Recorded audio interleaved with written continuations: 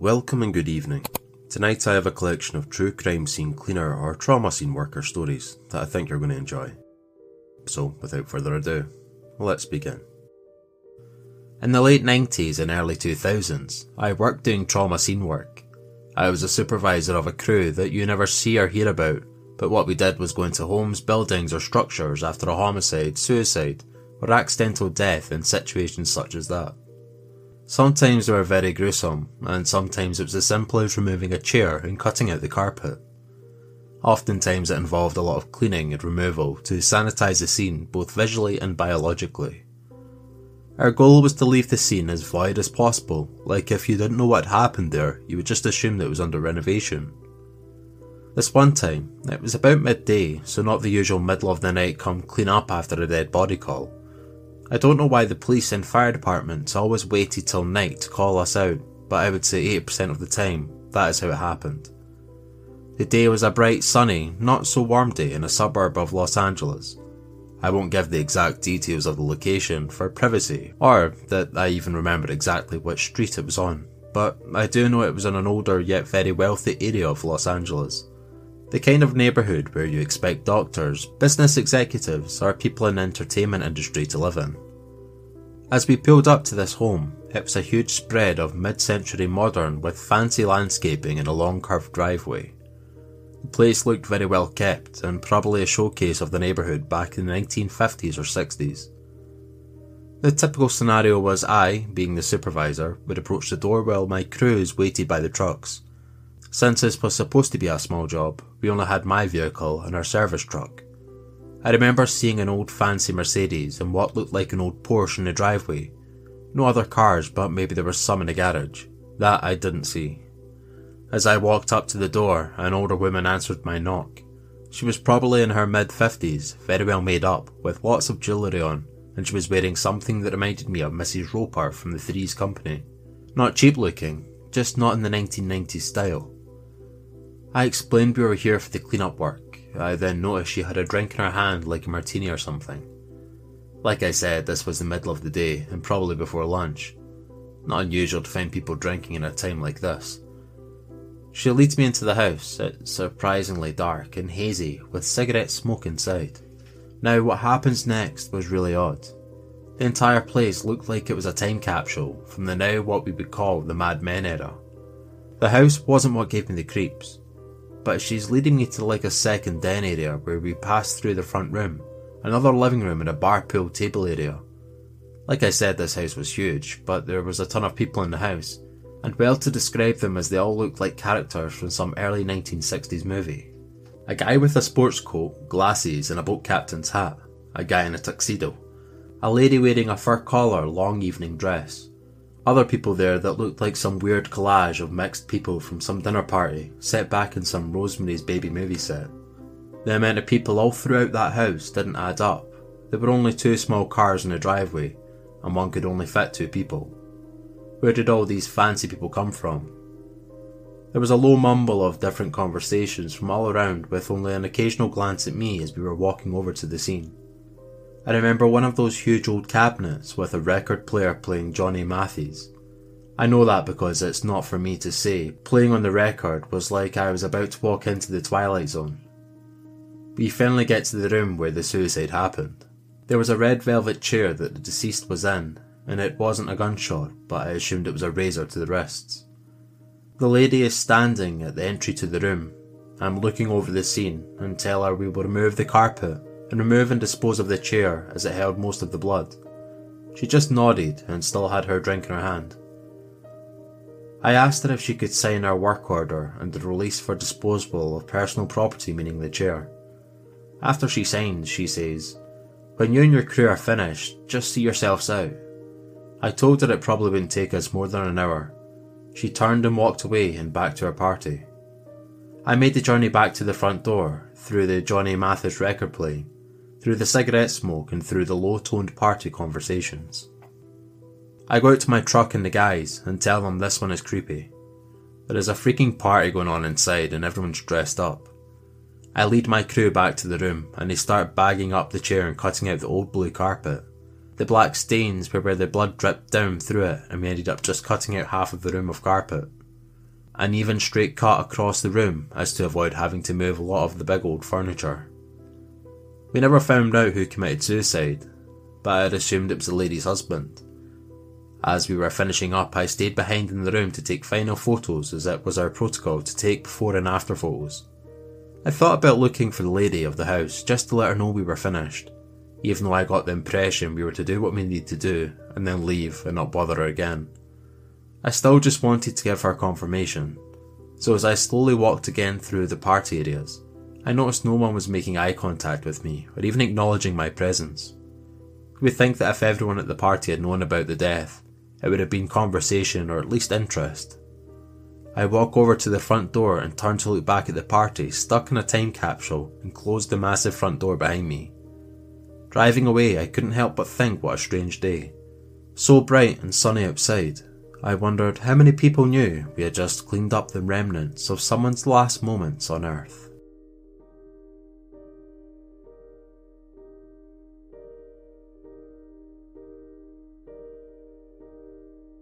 Some of my previous posts regarding my experience doing crime scene cleanup work, or trauma scene work as we called it, generated a lot of people messaging me, asking me to write up more stories from my past. I used to do this work in the early 1990s and ran into all kinds of situations, such as accidental deaths, suicides, fire deaths, explosions, homicides, unattended deaths, and pretty much any messed up situation that could happen inside of a home or structure. One of my first calls when I started doing this work, it had to be around 1993 or 94. It was to a really rich fancy home. The home was located in a very wealthy area of Los Angeles, up in the hills area, and it was a huge home with a lot of land surrounding. This was actually the first time I had ever saw an elevator in a home. I never met the homeowner or actually any representative from the person who owned the home, as all of the paperwork was done via fax.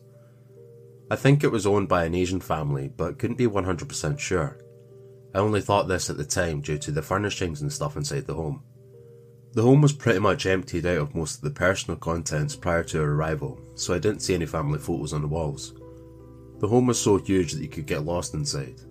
Up to this point I'd never been inside a multi-level home, much less one with so many bedrooms, game room, indoor pool, bar, dens, family rooms, basements, and I think a 6-car garage if I remember correctly. Anyway, we started to work on this one really late in the evening. It was once a crime scene, but by the time it was released to us, there were other damages that I couldn't explain. I assumed that the person was killed in the master bathroom, as there were some signs of trauma and some bullet holes in the bathroom shower and surrounding walls. Not much blood and that kind of stuff to clean up, as I think the person must have died in the huge walk-in shower. What was odd was that I don't know if the shooter turned on all the water faucets in the house, because there was water damage all throughout of the house. Kind of like Home Alone wet bandit stuff. There were areas that we had to remove wet drywall, wet carpet, baseboards, wood flooring, wet ceilings and cabinets. Since this was all over the huge house and my crew at the time were just about 5 of us, we'd split up doing different areas. This house was so big that you couldn't hear each other from different areas, even if you were screaming. But we all carried these old Motorola walkie-talkies that we could call and communicate with each other on for miles. One of the issues we were dealing with was that in certain areas of the house, the lights were off. I think prior to us coming out, an electrician shut off power in different areas because electrical components got wet. We all decided that using the elevator wasn't a good idea, and we just used the stairs, and walking through different areas of the home was completely dark. We thought about using our generator, but the house was too big, and there were so many different rooms, so we just ran extension cords with light to areas we needed, but this still didn't light up enough of the house. I remember 2 of our guys were working on the upstairs, I think you would call it 3rd or 4th floor, the area where the murder took place. Another guy was working by himself in what looked like a bar indoor nightclub area, removing wet cabinets and flooring.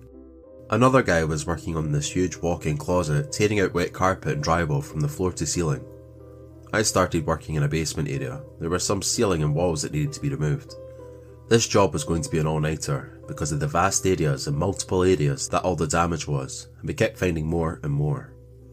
Also, everything that we removed that was damaged was a long trek to take it out of the house and down the drive to our trucks, adding to the time it took. So why is this a scary or creepy story? Well, imagine being in this huge home where a murder took place for one. But as we got on through the night working, we started hearing and experiencing things. Our old radios would do a deep beep chime when someone was about to say something over the air. Since it was only our company that had these radios, it wasn't random interference from outside sources and we hadn't experienced such things before.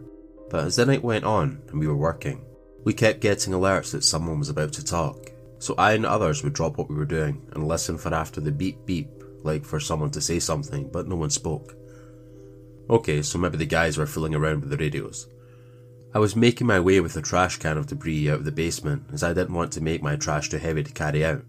I made several loads and it was a summer night, so getting out in the cool summer air was also a benefit. One of these trips I had to go up the stairs from the basement and down a long hallway. I believe to my right was an opening to a large living room type room, and to my left was some windows to the outside, but further down was the door that I needed to exit and take my debris out. One of these trips the lights all went out. I got some light from the moon outside, but to my right the rest of the house seemed unnaturally dark.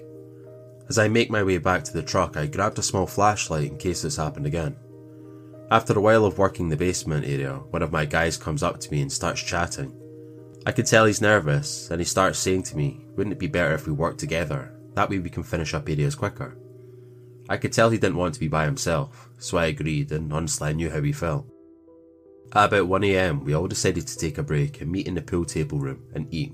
We started exchanging stories about the place, mostly on how cool it was, but also on how creepy it was, and we all experienced random whole sections of the house losing power, only for it to come on again, then a different section.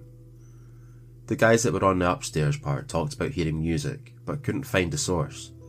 I brought up who's the dumbass who keeps hitting the talk button, but no one did. We started coming to the realisation that this job wasn't going to be completed tonight, and it was going to be a 2 or 3 day job. We talked about our options, and one of them was, since it was nearly 2 at that point, we should work a few more hours and sleep there, and get up and go and shower, and go back to our office. I, for one, wasn't into the idea of sleeping in that house, and overruled and said we will work in a couple more hours, then call it a day. The following day, we already had another job on the books, so we got home and rested a little, then back at it. We got back to the big fancy house about 3 PM and decided to work as long as we could, then finish it up the following day. That evening, we sent out one of the guys for pizza, and we kept working so there was at least 2 of us paired up. And when the pizza came, we would break, eat and rest up a bit, then back to it. I know this is drawn out, but for the things that happened next, to this day I'm not sure if it was us being super tired and sleep deprived, or if it was something else going on in that house. After we ate our dinner, and once again back into the pool table room, we were just relaxing as the work and distances in this house takes its toll on us. We decided the best case so no one of us gets too tired lugging the trashes, as we would split that duty. One guy would go then come back and another guy would go and come back and so on. Almost everyone hears music playing at some point in the house. I heard it walking down from the kitchen area to that long hallway, but it sounded like it was coming from another location in the house.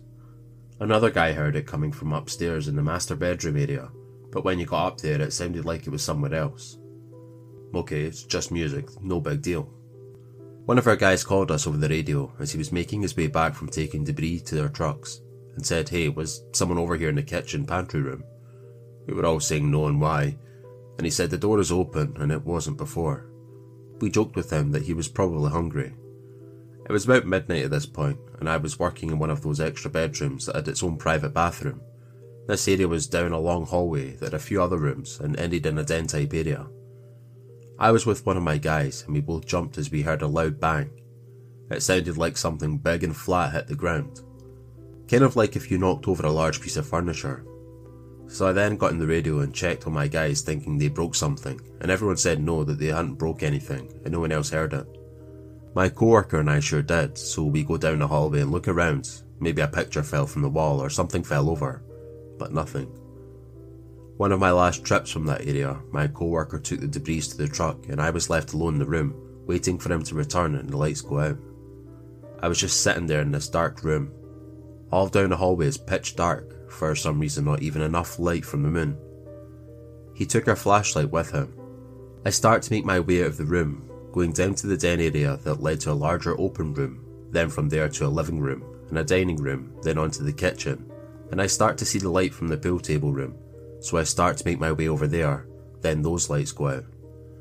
I get on my radio and call out that all the lights on the second floor were out.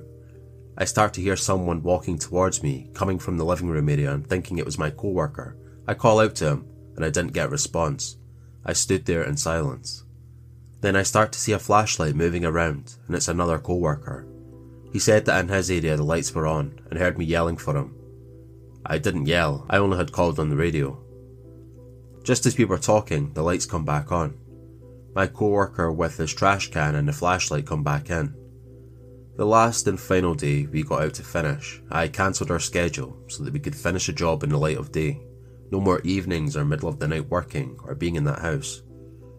After we were all done, we started exchanging stories about it, and one guy said that he swears he heard me yell for him. I promise I didn't, probably because I was frozen.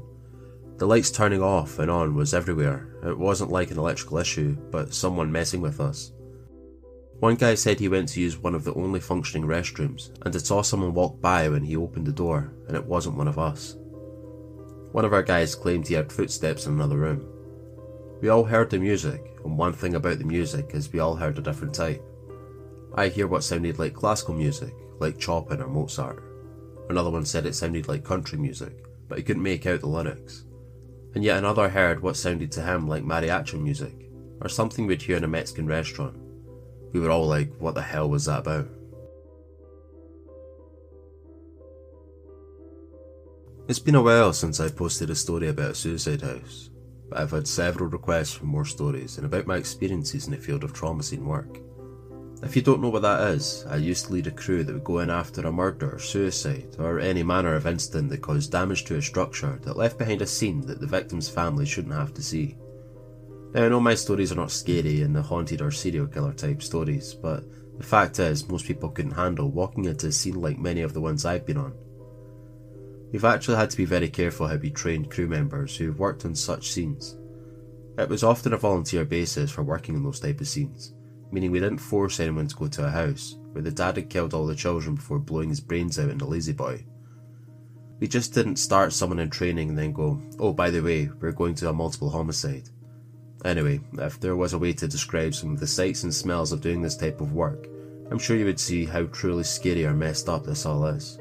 First of all, I have to say that suicide is not glamorous, nor is it ever for those around you. If you need help, please get help. Don't let your loved ones find you that way. It not only changes them, but it changes the feelings inside the house. Anyway, back to my story. This took place in the late 1990s, just before I got out of the field. We got a call to dispatch a crew out to a house, and we were told that there was an incident with at least one death. Sometimes it's given to us that way, but never like a real whole story. But sometimes we saw the true story on the evening news or a neighbour that talks too much. We arrive at this house, modest house, not really a high-end home, but not a low-end either. It was a 2-storey home about midway into a cul-de-sac street. As with some scenes, there's a cluster of neighbours outside looking at who we were and why we were there. The sheriff's department had just released the scene, so all of the crime scene investigators had already done their job. As I approached the house, I noticed a ton of what looked like bullet holes in the stucco broken glass, and a long bloodstain on the driveway. We went inside and had to suit up almost immediately, as the police had probably used tear gas. There was blood stains all over it, and it looked as if someone had been dragged through the house with blood gushing. There were areas that had pooled up blood. Areas where things kinda looked like explosions had happened, to which I assume flashbangs were used, or maybe the guys inside had shot up.